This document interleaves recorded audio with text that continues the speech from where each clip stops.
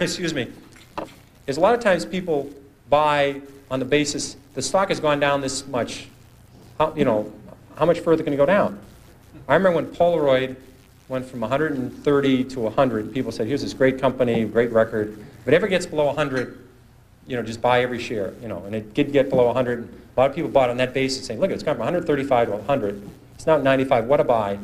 Within a year, it was 18. And this is a company with no debt. I mean, this is a company, it was just so overpriced, it went down. I did the same thing in my, I think my first or second year at Fidelity. Kaiser Industries had gone from $26 a share to 16. I said, how much lower can it go? It's 16. So I think we bought one of the biggest blocks ever on the American Stock Exchange of Kaiser Industries at 14. I said, it's gone from 26 to 16. How much lower can it go? Well, at 10, I called my mother and said, Mom, you got to look at this Kaiser Industries. I mean, how much lower can it go? It's gone from 26 to 10. Well, it went to 6, it went to 5, it went to 4, it went to 3. And now, fortunately, this happened rapidly, or I would probably be still caddying or working at the Stop and Shop, but it happened fast. So I was able to, it was compressed. And at 3, I figured out, there's something very wrong here, because Kaiser Industries owns 40% of Kaiser Steel, they own 40% of Kaiser Aluminum, they own 32% of Kaiser Cement, they own Kaiser Broadcasting, they own Kaiser Sand and Gravel, Kaiser Engineers, they own Jeep, they own business after business, and they had no debt. Now, I learned this very early. This might be a breakthrough for some people. It's very hard to go bankrupt if you don't have any debt. It's tricky. Some people can approach that. It's a real achievement. But they had no debt, and the whole company at 3 was selling at about $75 million. At that point, it was equal to buying one Boeing 747. I said, there's something wrong with this company selling for $75 million. I was a little premature at 16, but I said, everything's fine, and eventually this will work out. And what they did is they gave away all their shares to their shareholders. They passed out shares in Kaiser Cement, they passed out shares in Kaiser Aluminum, they passed out their public shares in Kaiser Steel, they sold all the other businesses, and you get about $50 a share. But if you didn't understand the company, if you're just buying on the fact the stock had gone from 26 to 16, and then it went to 10, what would you do when it went to 9? What would you do when it went to 8? What would you do when it went to 7? This is the problem that people have, is they sell stocks because they didn't know why they bought it, then it went down, and they don't know what to do now. Do you flip a coin? Do you walk around the block? What do you do?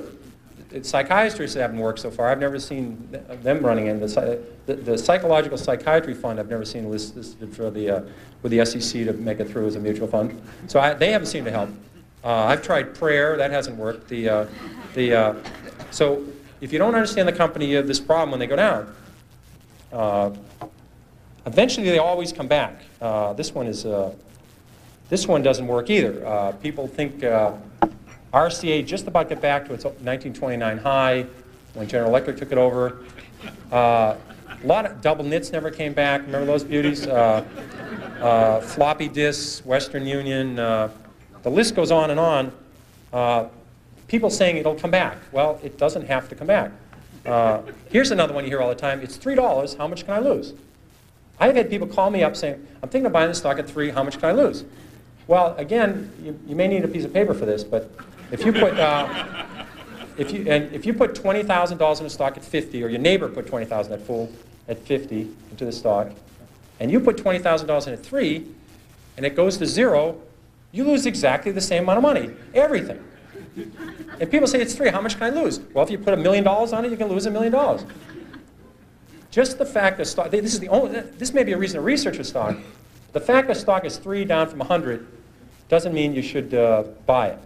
And in fact, short sellers, people that really make money in stocks, they don't short Walmart, they don't short Home Depot, they don't short the great companies, Johnson & Johnson. They short stocks down from 80 to 7. They'd like to short it at 16 or 22, but they figured out at 7 that this company is going to go to 0. They just haven't blown taps on this thing yet. It's going to 0.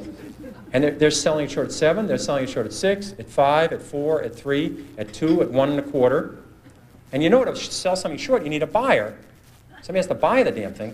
And you wonder, who's buying this thing? It's these people saying it's 3. How much lower can it go?